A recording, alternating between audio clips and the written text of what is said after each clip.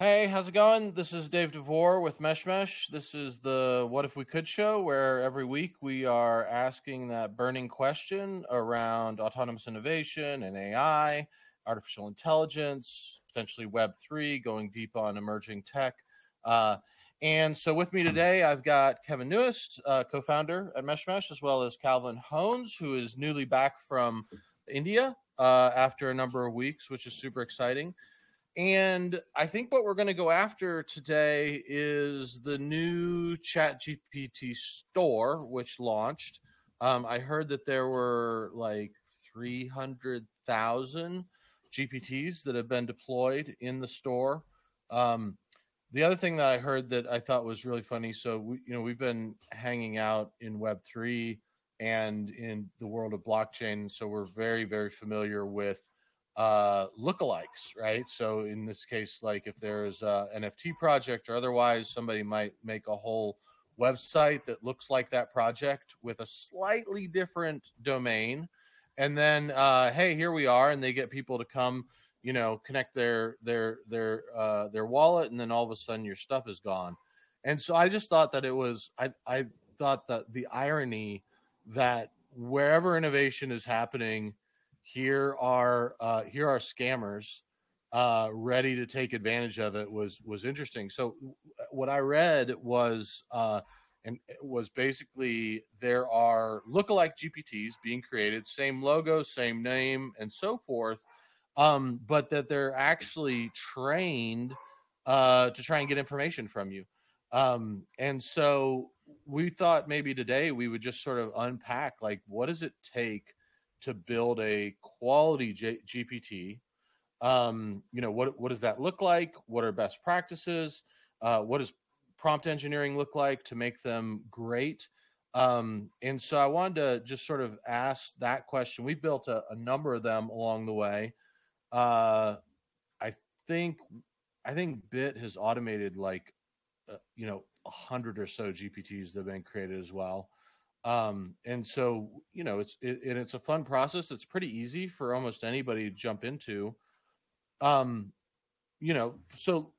what I'll just kick it over to you, Calvin. Like, if you were to sort of think about like what's like one tip or trick to get started with like building a GPT, what might it be?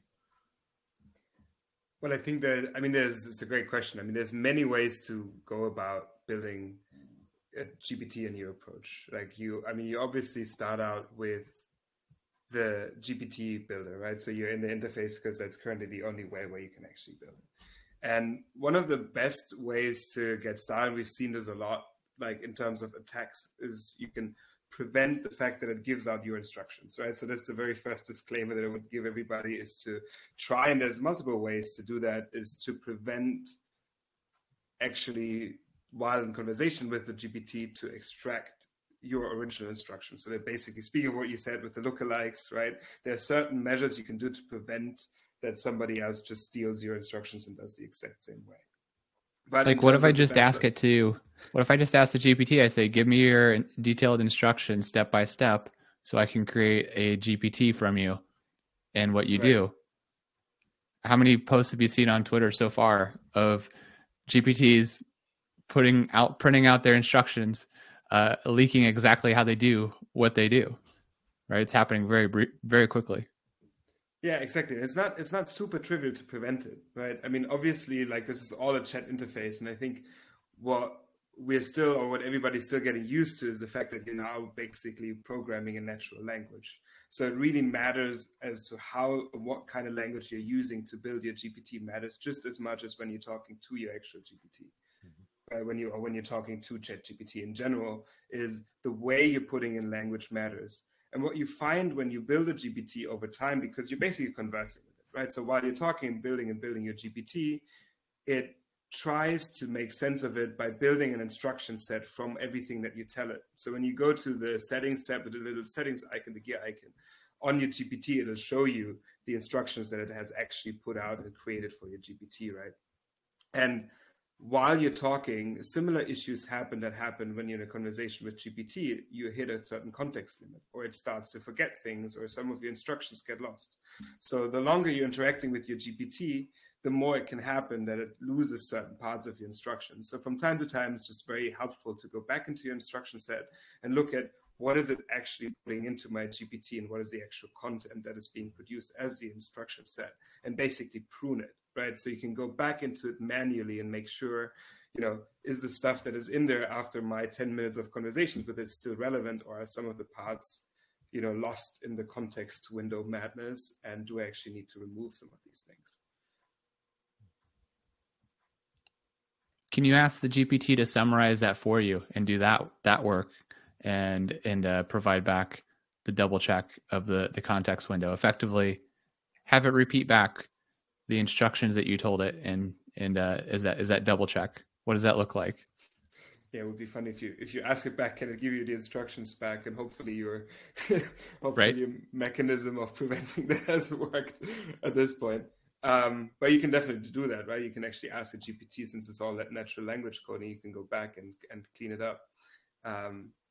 But still, like most of the things, mistakes happen, so it's always good to kind of double check your actual instruction set. And it's also funny, right? Like what you said, Dave, in terms of all the lookalike GPTs. Sure, these things happen, and also like your instructions can be put back. What's interesting when you're creating a GPT and when you think about the actual value that you're providing, the GPT instruction set is just the first layer, right? Like everything after that, the actual actions that you put in and the actual APIs that you put after it are where, in my opinion, the real meat of the value creation happens.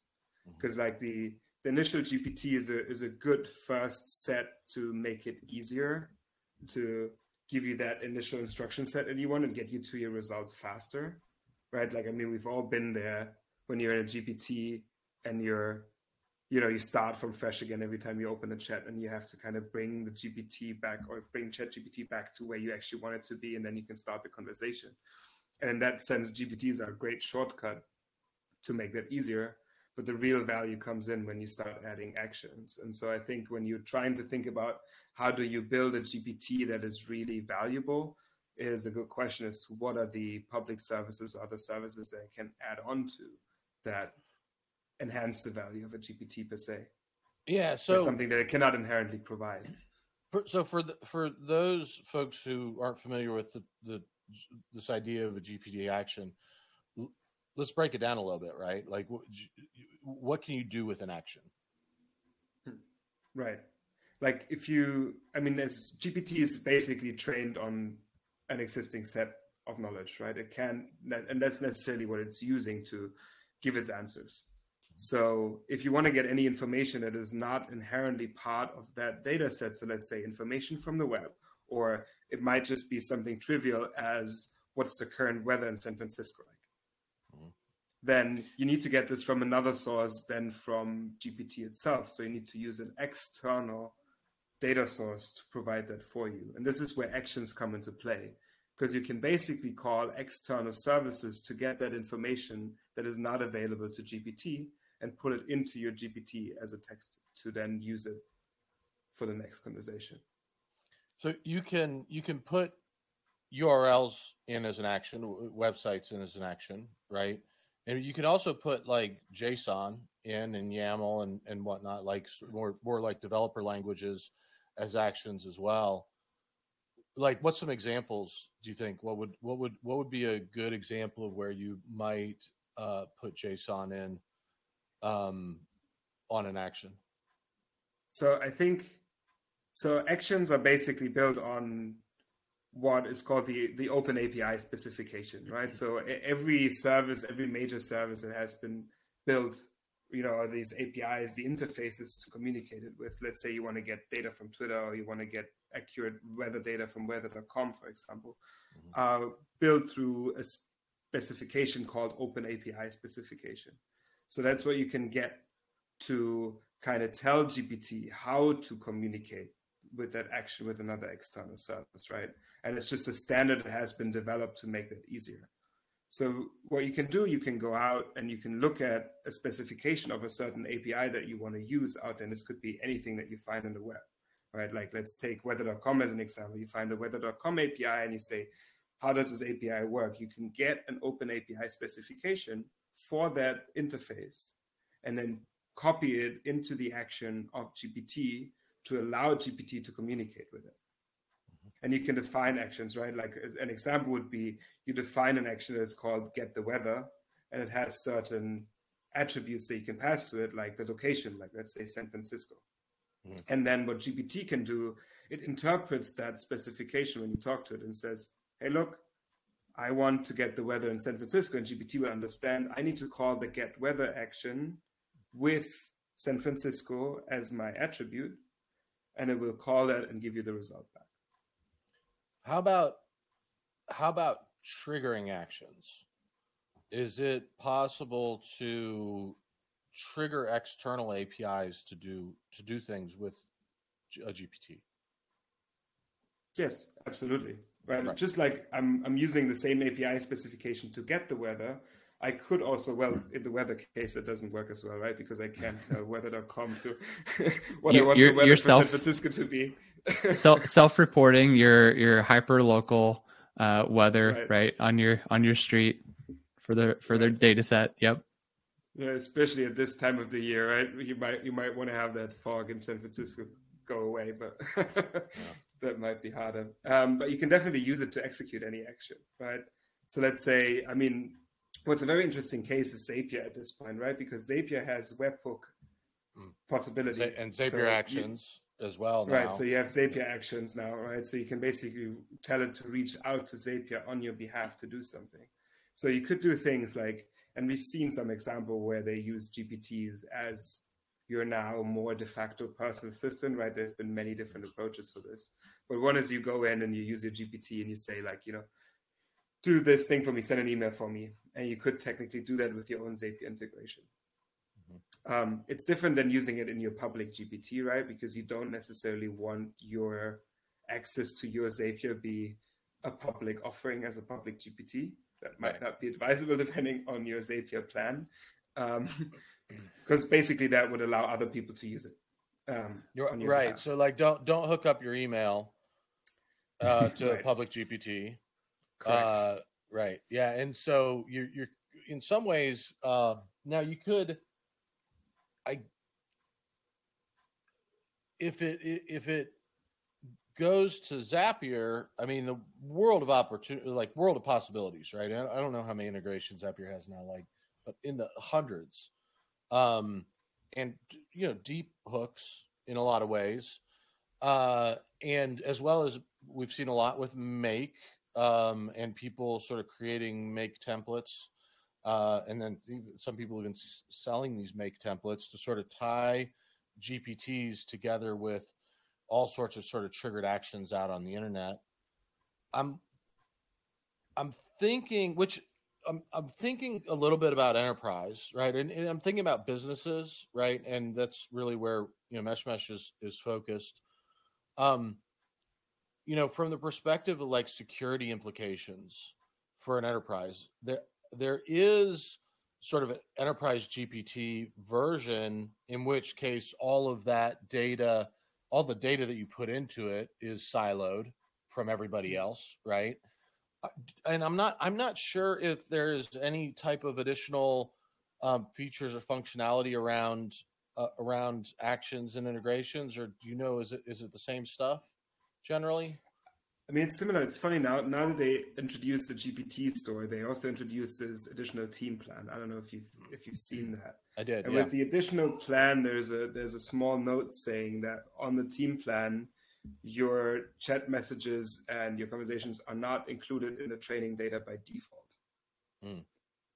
So basically, I mean, they've added obviously, as they're trying to get closer to enterprise, they've added a couple of more guardrails to first of all limit how this data is exposed in the first place. But I also comes to calling actions is a bit of a different thing, right? Yeah, I also heard that the team plan right now, like GPTs that are created in the team plan, can't be published to the store. And I've actually saw some people complaining because they ran out to get the team, and it's like us, like it's like you want to collaborate with the team, you want to like, hey, Calvin, can you look this thing over? Is it, am I doing anything wrong? Or like, hey, could you add this action or whatnot? And like quickly on a business side, you are, you want to collaborate. So it makes sense, the team plan, but at the same time, they've not enabled teams to produce GPTs. You're still on an individual plan to produce GPTs, and I guess it also opens up the possibility, as soon as you have teams, you also open up the possibility back to scams, right? Now you have teams of scammers who are coming in here and going after this stuff, right? It'll be interesting to see how they separate the good from the bad and the from the ugly, right? And how they actually figure out what is real and what's not along the way. Yeah, it sounds like, if you give OpenAI the benefit of the doubt, they tilted towards security by not allowing team plans to publish publicly their GPTs. You could call that security. Like, hey, teams are just getting started. They're going to create some GPTs. They want to use them internally, and it would be an accident if they published it publicly. So let's just not allow them to right now. That's giving them the benefit of the doubt that was conscious. The other side of that is maybe it's just a feature request they haven't got around to yet. It's just a day one. They don't have it unlocked yet. And then I think it's probably closer to the middle, where it's, what do you do with what you said, Dave? What do you do with controls at the team level for GPTs being created? So let's throw this in a giant enterprise organization that they've got team plans turned on, and there's 10,000 employees at said giant corporate company. One rogue employee, one intern, right? One contractor says, I'm going to spin up some GPTs and use, I'm not going to disparage any big brand names on this call here, but use big brand name as the publisher to the store as the trust factor.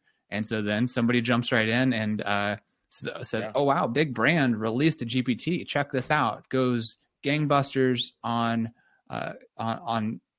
Twitter and is out there with thousands of people using it before the company can retract it. And then going back to those actions, right, as a potential security loophole, what information could someone collect quickly on a large group of people trading on some trust of a big brand? So it's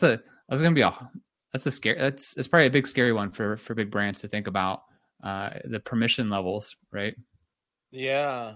And so we're quickly into like business verification, which is hard. I mean, we've seen that hard, business and brand verification, which is really hard. I mean, we saw Twitter try and do it. They're still trying to do it. It's not easy because, maybe you do it off of an email address, but how do you know that the person with the email address at the organization has permission to represent the brand, right? So it's like, you're quickly at a place where you are, doing verification and deals with like the executive office or not at all, right? And verifying, all sorts of like KYC, information around who the organization is.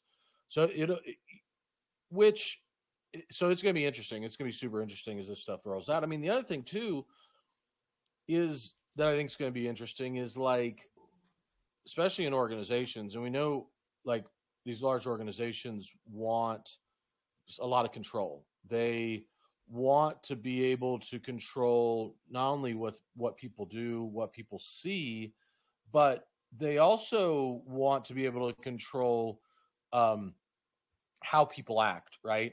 And it's hard to do with a prompt, right? So, I mean, I know we have another episode coming where we start talking about, we start talking about what the AI UX looks like in the future, right? But it probably does not look like prompts for inside of a brand. It probably does not look like wide open prompts, right? It looks like a lot more.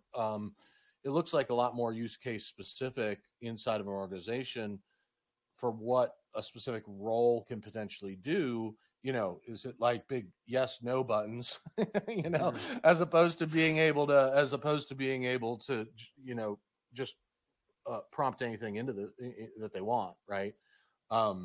Natural language is also such a freaking vast space, right? Like we've seen that story before when the Chevy example of the chatbot on the website. It's incredibly hard to limit it to a brand's needs.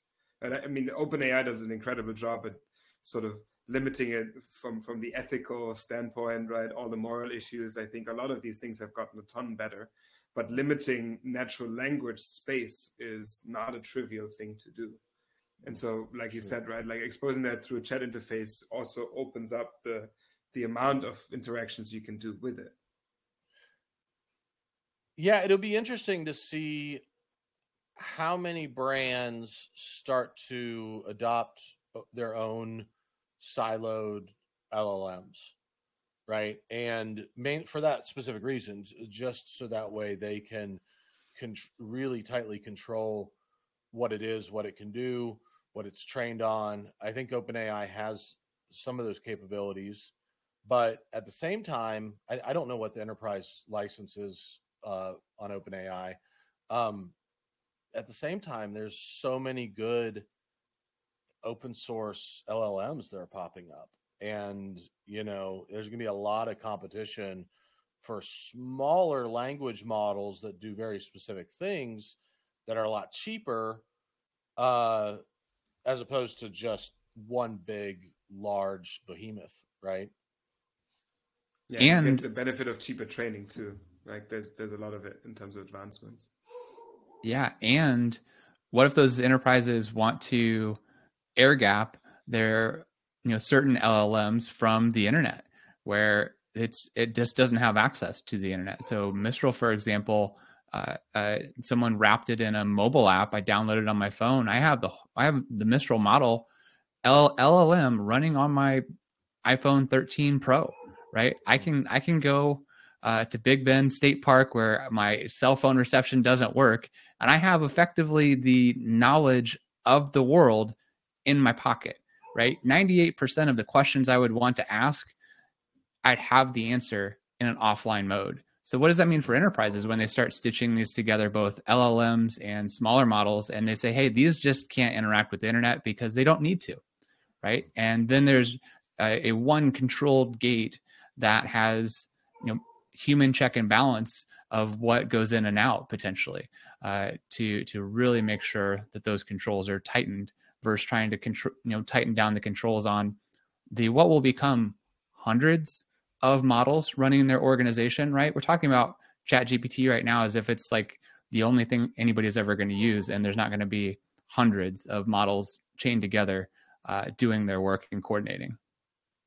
Yeah, it's true. And then only reaching out to in the cases where you do need external information, right? Or where you need like up-to-date and recent information, and then let the reasoning actually be airtightly, air-gapped. And then going back to like what we said with actions, right? You can get the recent data from outside. You can do that with basically any other model, and then have the reasoning be completely air-gapped. Yeah. So here's an interesting question. Can you tie together multiple GPTs with actions? You cannot. Well, maybe the definition of a GPT, right? So the GPT as it sits right now in the store where you can use it is separate from what OpenAI calls assistants. Assistants are essentially GPTs, but they are not accessible through the GPT store and not through ChatGPT's interface.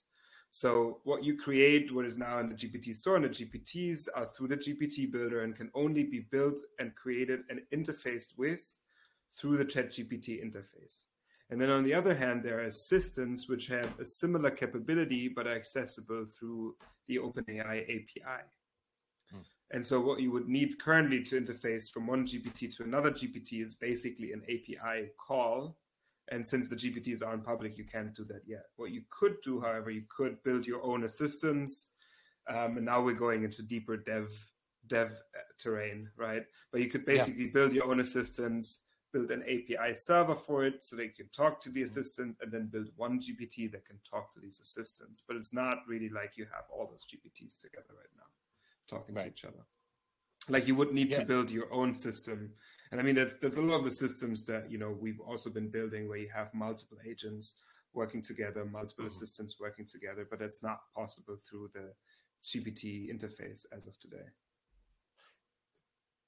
So, like crystal ball, do we think that GPT is going to make it possible for people to tie GPTs together inside the interface? So, like obviously, we can do it. We put our nerd hats on and we'll tie some stuff together. Do you think it's on their roadmap to allow people to begin to use multiple GPTs orchestrated together? I mean, it is looking into the crystal ball, but my personal take is no, to be honest, because I think it's not directly in their line of sight in terms of what they're achieving, right? I think a lot of the benefit of GPTs to OpenAI currently is that it's a little bit like when you're a writer and you have that blank paper problem, right? The blank slate where you don't know how to start. And I think what they've seen with what OpenAI has seen a lot with ChatGPT is that a lot of people have that initial hurdle. They have this massive, wide open, infinite language model in front of them, but they don't know how to start. And so GPTs are a very, very helpful place, or a very helpful mechanism to ease that adoption for them, right? Mm-hmm. Because now you can say, I have a very specific problem and I need a machine to solve this for me. Like, let's take one of the Python mentor GPTs that we have brought out, right? So you take that and I say, I want to learn how to use Python. So sure, I can go in, I can use that GPT and I immediately know what I'm solving for, which is a lot easier than having, that blank piece of paper to start with. So I think for the foreseeable future, that is in their line of sight what they're trying to solve. And they'll probably have enough problems to solve with the store, again, for the foreseeable future to deal with before they and think about hooking them together. I think something that I haven't seen talked about really much yet is what they really get from the store. They just got tens of thousands of people to help them with their new user acquisition and their retention of their core service, right? We all just collectively gave workflows and use cases and helped remove blank pieces of paper from a lot of workflows, like any workflow. Like imagine something, you can search the store and you can find a GPT to get started and get past the blank page of the first prompt, of the first prompt, right? And that's going to drive so many new people into GPT and OpenAI where they can actually one they'll discover an entry point into it, and two, they can actually get value out of it. How many people have you talked to that have said, yeah, I tried GPT, but I didn't really get any value out of it. Chatted with it for like 10 minutes and thought it was a cool parlor trick and moved on, not realizing or not knowing how to get started getting the value out of it. I think that, and no, unless I missed it, right? Like no pricing, no rev share model announcement yet on the horizon of how that works with store creators, right? And still they had 300,000 GPTs released. So you have to think about that, right? There are no conditions out there yet, but still people are jumping on it. They've done that trend very well. I found it fascinating to look at what's trending in the store, right? So, and I'll just read off sort of like some of the top ones here. So there's an AI research assistant trained on 200 million academic papers, which I know academia the consensus. Yeah, and there's two at the top which are like PDF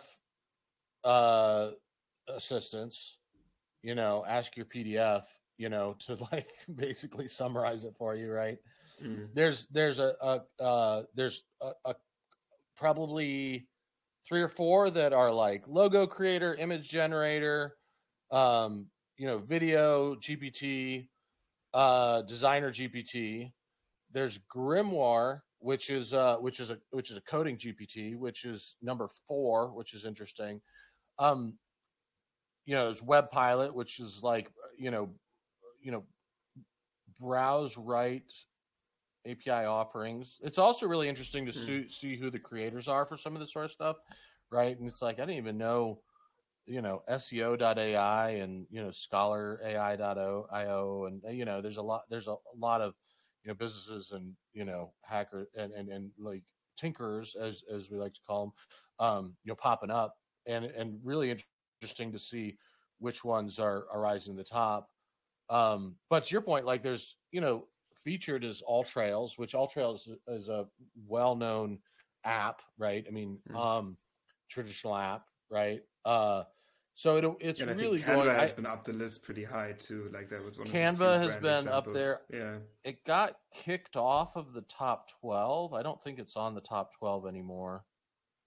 Yeah, Canva is up there. But it's true. I mean, any given category, programming, productivity, research analysis, lifestyle. I mean, it is just chock full.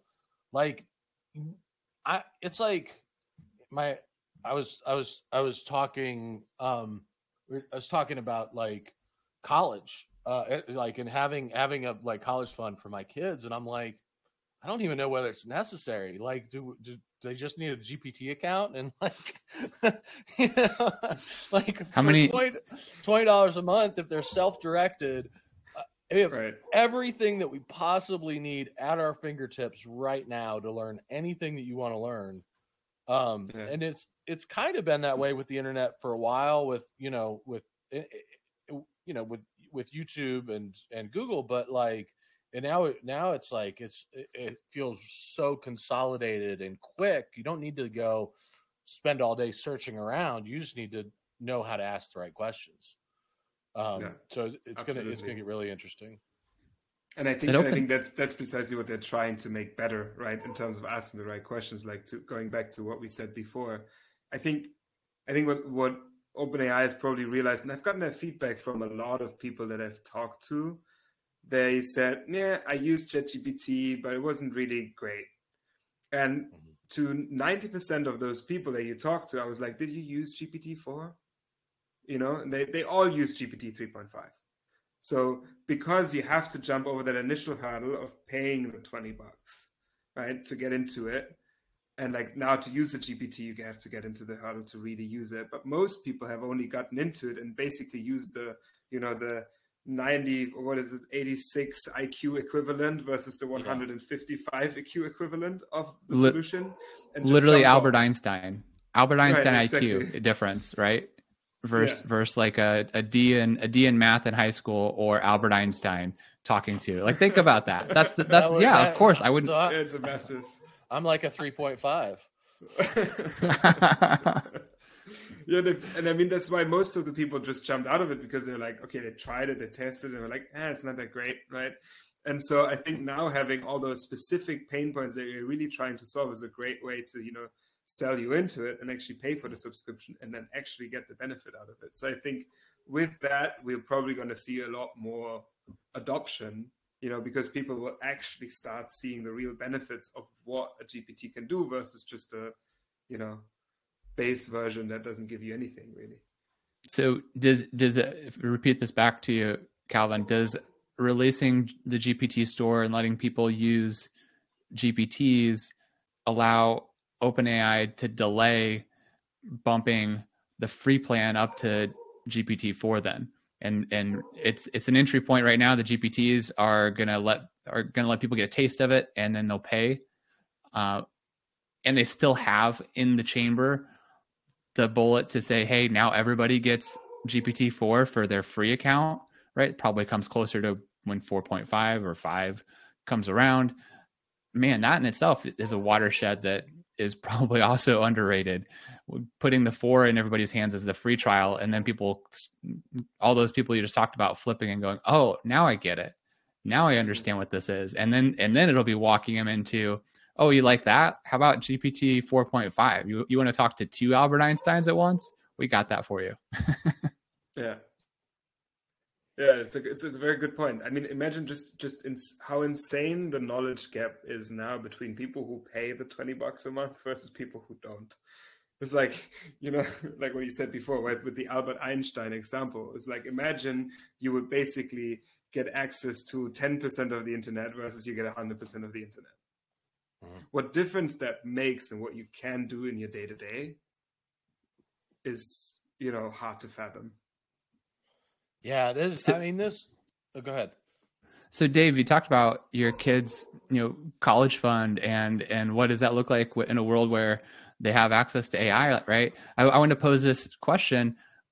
I felt like this. I heard this and I felt like this when I went to college.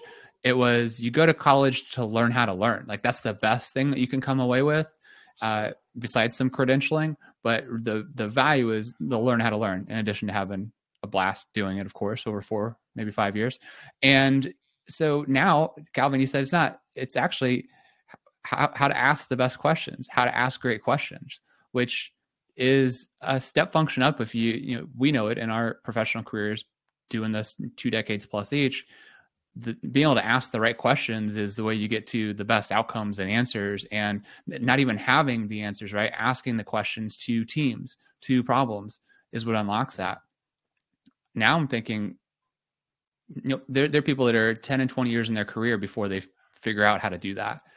Like, can your kids do this at like 16, 17, 18? And they're asking questions like seasoned professionals, 45, 50 years old, right? And then what does that mean when they understand how to do that and they're AI enabled for the next 20 and 30 and 50 and probably live for 100 years in a working scenario? Like, holy crap. Yeah, it's going to be interesting. I saw, I don't know the reference who came out with it today, and they were saying up to 50% of entry level jobs, or not like knowledge based jobs, are going to be replaced over the next 5 years, right? Which is kind of a terrifying number, because and especially as we are starting to see, Gen's, that's not us, right? That's like, my kids for sure. Right. And it's like, man, what are the options? Like coffee shops? It'll be interesting. The one thing that I think the digital natives have is they have minds, having played games from very early on. They understand the process of try something, it doesn't work, try something again, it doesn't work, and finding their way to the end point. It'll be interesting to see whether that translates to language, right? So far, like the visual, motor, and mind skills are developing. I'm not sure, I'm not sure if it's going to translate to language, because that is the interaction that's missing inside of a lot of games. You're not having conversations. You're not articulating, and you might not even be, unless you're in school learning how to spell, learning how to write. I don't know that you're really going to be prepared to prompt with the Lego with sort of the level of quality that'll get you there. So it's interesting because I can see how on one level kids are way more prepared than we are in terms of their brain development and working their way through games. On another level, and a lot of times I think they're underdeveloped in terms of their ability to communicate through written and verbal means. And not to speak of social skills. Right. I think not to speak of social skills. Right. Right. What you were saying, okay, do we still need a college? And the more and more I think about it, or do we still need schools? I think that the primary reason we probably do need schools in an age of full-on artificial intelligence is so that we learn how to deal with other humans. It's like a training to not hit each other.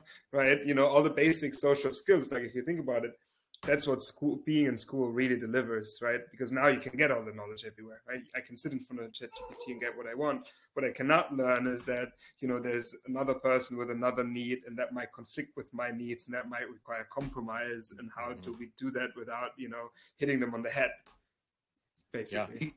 Yeah. Kind of, though, too, right, Calvin? I know we've got some different flavors of growing up and school experience, living in different geographies. From my perspective, U.S. based, very small town based as well. It gave IRL school gave some forced social skills building, but the vast majority of the school experience was actually built to separate, to control, to limit interaction between students and building those skills effectively. So only through proximity did you have to out of like almost a survival style, right? Versus an opportunity to thrive and build those and strengthen those. I know my partner is a Montessori teacher. She's lucky enough to be able to translate her experiences and offer something I think is a lot better at building empathy and those social interactions. Something like that, I think is then at that point, I would say, yeah, like it is literally the most valuable thing from my perspective that those children get out of a Montessori style experience. The slim down, how would a public school fix this version? I revert back to my dogs and going like, well, they just need to go to the dog park and socialize. So that's the rudimentary way of what's public school version look like, where you take your kids right to the place where they can socialize together, and you remove the education part. The education part's not needed. We got that. AI's got that. Internet's got that. We just need to put you all in proximity and be nice and play nice for a while, right? Build those skills. Yeah, it's going to be super. I mean, one of the things that we've talked about is like prompting is the new code, right? And that the engineering of the future is not going to look like engineering of the past, right? And so it'll be really interesting as that practice starts to figure itself out. And we're like very, very early in on like, like prompting, applications to come into existence. And I think I'm out of AI, having sort of built software for so long and whatnot. That's probably the thing that I'm most excited about is like, being able to just go from idea to prototype. And there's already apps out there where, prompt a website to come in, to be written on the fly. Right. And I think it's going to be really interesting as that comes along. But then the other thing that starts to come right behind that is AI writing AI, right? AI prompting AI. And we've also been exploring that as well. And it's very go ahead. Yeah, so anyways, that's the stuff that I'm most excited about. I think that I have a friend who also has little kids, and he started very, very early on. He was sort of on the same tip. He's like, man, college is not the way. And he started very, very early on, like teaching his kids some programming and how to find the answers that they need and whatnot, and really sees the future as like self-taught and less institutional.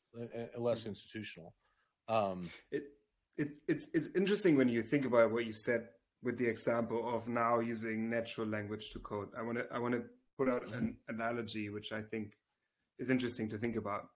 So you are bound to lose a certain level of detail as you go up an abstraction layer. Right? We're basically going from code, we're going one abstraction layer higher, which is natural language to describe the problem that you're solving, the app that you're building, the website that you're building, whatever it is. So you're bound to lose a certain level of detail. And it's a similar example that when you're going from like, when you used to code stuff in assembly, right? Where you basically gave jump left, right instructions in your code. And then you went up to an app and an actual interface. Right? There were similar arguments back in the days where you said like, yeah, but you can't be as precise with it as you could be in assembly. Yeah. And the reality was that in 90% of the cases, it didn't matter. Right? Doesn't matter. The precision that you used for it just didn't matter. And so now we're at a very similar point in time where, a lot of the developers say, yeah, but I can't do this and that. I can't do this precision level. I can't do the 98%. But the reality is that you only need to cover 90 to get to 98% of the cases that really matter. And this is the point where we lose in our level of going from abstraction level to next.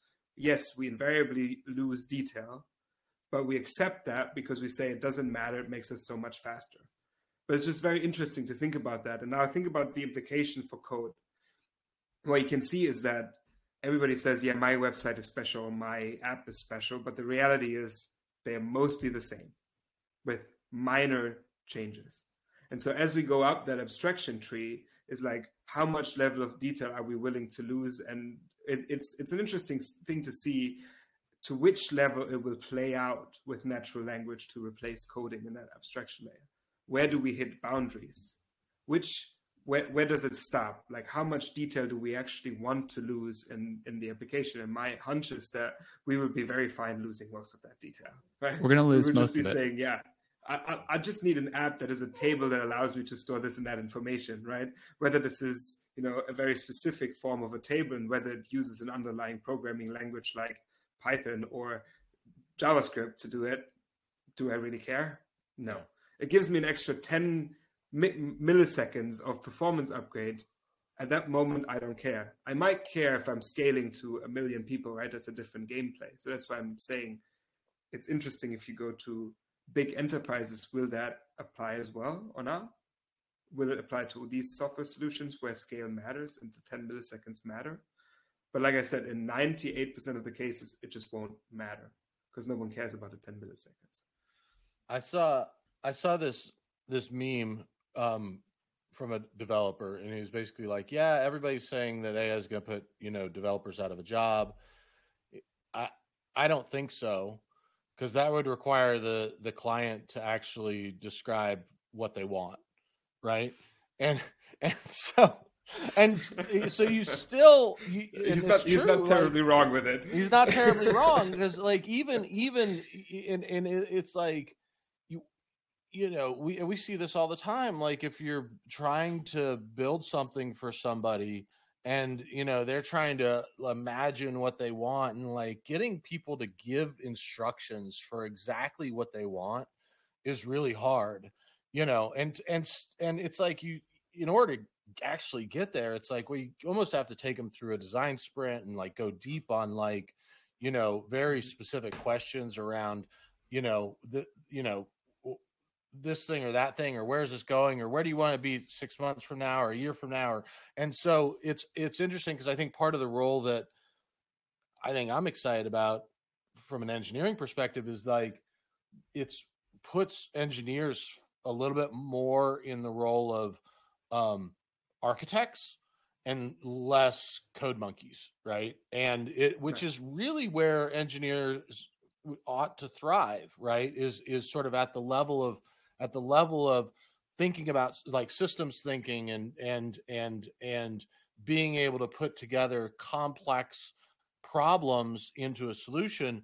That's really where and business requirements, right? And business requirements. That's what inches into product and biz dev and business development in general, right? Like this is, I think it'll be a mix of that in the enterprise. It's a twofold increase in proliferation. I'll hit that in a second, and then the other is, I think that the generalists that can solve business problems and drive towards outcomes are the ones that survive and grow and thrive in organizations. And so it's actually the changing of the roles and responsibilities and the minimum requirements for jobs. The proliferation part, think about, I think this analogy holds up. A Photoshop designer, right? Sometimes you really need a really great designer to get into Photoshop with a lot of layers, a lot of brushes, do a bunch of stuff I can't do, and come back with some amazing graphics. A lot of time, I just need to pinch and zoom and crop and filter on my phone, right? And so as that proliferated, the amount of content that was created and edited, 1,000 million folded over the last decade. I think that is a similar, that'll be similar to what will happen in software, especially internal software. So today, 50% of software is internal in the company that they use to then deliver the output, the outcome for the business. Mm-hmm. So now all the little things that they wish were automated in their workflows, that they wish they had a tool to help them with, they can speak those into existence, and they'll be like small and tiny. So the GPT store is like our first look into what that looks like without UX UIs on top of it, which will be required, will be mandatory. But it'll be more about speaking your UX UIs into existence and be like, that's good enough. I needed, as you said, Calvin, what are most apps? It's a table to put some data in and display it back out, right? And then give it to me when I ask certain questions of it. And that'll be this giant proliferation of those. And then we'll still need those generalists that are absolutely able to translate business requirements into those outcomes. So I think it's going to really be this giant, it's going to be the bell bar approach effectively. Yeah. We've talked about too, like, well, we know about especially enterprises, like they want to own their tech. And so I really believe that as the cost of building software goes down, the less likely people are to renew their SaaS, their expensive SaaS solutions, because they'd rather just build it and own it and control it themselves. And we've seen that with organizations that we've worked with, where they want to own it. They've got a DevOps team. If they don't own it, they're going to figure out how to build it, and they're very picky about what they're applying licensing to, because it ends up both being a operational cost, but also, change management, both getting into it and then getting out of it, and so forth. So it's going to be really, it's going to be really a massive shift in terms of how software gets built, how it gets used inside of organizations, how the economics of software work. I mean, it's gonna be fun. Can we call it SaaS is dead? 2024 is the beginning of the end for SaaS, right? I wasn't gonna go there. Yeah. But have you seen the once.com manifesto? Have you seen that? Yeah, from example. From Jason, co-founder of Basecamp. Yeah. And they actually put signals. Yeah. And they put something out. They actually, I think they put out a product that you just buy once, you pay for it once. Yeah, that was the whole idea. Yeah. Man, I always hate it when I gotta say, like, Bitcoinsky was right, but he was this right. is what he was talking about a year ago. He was right. I argued with him. I'm like, no way, and here I am, like, eating my words. I'm like, damn it, man, he's right. Early, but right. Yeah, there's this one sentence perpetually early. Own that shit by now. Perpetually early. This has been awesome. But it's very true. Like, also the models with the pay once, pay as you go. Like, I think we're going to see a lot of these, like, reoccurring and, like, come back again in 2024. I would double down on that. 100%. The middle mix of the ones, I heard him do an interview about it. When I first heard it, I was like, that's the biggest problem I have with it. The best part is paying once for the software. The biggest problem I have is thinking that enterprise organizations can host their own, let's say, Slack instance, right? And run the ops for that. We've seen challenges in organizations. I've been in organizations where that's been a challenge. But if you assume that that's a skill they have to build and they solve that, then that becomes what tech is at that organization, that they have to have ops. The middle ground would be, well, there's a pay-per usage version that is the hosted version, right? That's probably the middle ground that will pop up, and it'll look like every paper message. Like, how many messages did your organization send? Awesome. And it's going to still be 1/10 of the cost of the SaaS version, right? Yeah, and I think whoever's going to bring out a very efficient maintainer GPT AI is definitely going to be in for a win there. Because, like, as soon as you have a pay once, and it's going to be an enterprise hand, and the software will get rusty, right? Like, who are you going to call, right? Unless they develop the internal capability to solve the software that they haven't built, definitely a problem that needs to be solved. Calvin can't help but put his security hat on and go, yeah, but who's going to hot fix the security holes? Who's just going to just bump the version number, please? Yeah, there AI. Should be an AI for that. There's going to be an AI for that. Okay. Sounds like a good weekend project. Yeah. This has been awesome. We've diverted away from GPTs. But I mean, culturally, I mean, OpenAI has done something remarkable. Forget about the tech. I mean, just from the perspective of, and we've been, sort of in this technology for, Kevin, you ran a, machine learning startup years ago. It's, we've played around with, a lot of AI technology over the past, decade or 15 years of different sizes and shapes. But what I really like about OpenAI is like they've brought it into the general consciousness. Yeah. And the limelight sessions for sure. And that's when change starts to happen is when people wake up and discover something, net new, that's when things really start to accelerate.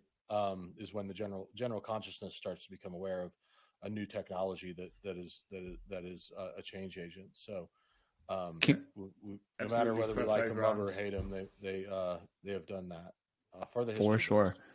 Can I throw out one more crazy idea? Smashing our Web3 world together with what OpenAI has now done with the GPT Store. So what if they wait a little bit to announce their monetization, payment plan style for the store. And when everybody gets restless about it, they look at what GPTs have been used based off of usage, and they airdrop options in OpenAI and as payment. So if your GPTs got a lot of usage here in this time where they're trying to figure out how to monetize it and pay it out, great news. You got a little bit of KYC to do, and you can literally buy like strike price options in OpenAI. Here's your payment. I think that would be a cool mash the worlds together, because we've seen that incentive align a community real fast in Web3. Like, that would be amazing to then own a piece of this this revolution here that's happening. And then instead of you go from being upset about the uncertainty of the payment plan of the GPT store to a ride or die creating GPTs and touting it on every single channel, right? So is OpenAI bold enough to airdrop options in their company? Well, be the first. For sure. It's interesting that so many people have. I mean, it's interesting the net collective, build around GPTs, and they haven't even yet defined how people get paid from this stuff. Like, right. I have not heard one line item like, well, here's how you get compensated. I mean, I think in the near term, I think that's sort of what people are sitting on their seat trying to figure out is like, well, I built this thing. How do I get paid? Is it, it's a store. Yeah, there will be questions. Yeah. It's a store and, you guys are getting paid, but how do I get paid? So, it'll be interesting as we see that roll out. And it's like, when's the next GPT? Who is the next GPT billionaire? Or is there a whole creator economy that starts to pop up around GPTs? Is exciting to think about as well. So we shall see. So we are coming up at the top of the hour. So thank you guys. This has been a thrilling conversation as always. And I'm going to go ahead and sign out. And, thank you, audience, whoever you are. Thank you for tuning in, and we'll see you guys soon. Thank you. Thank you.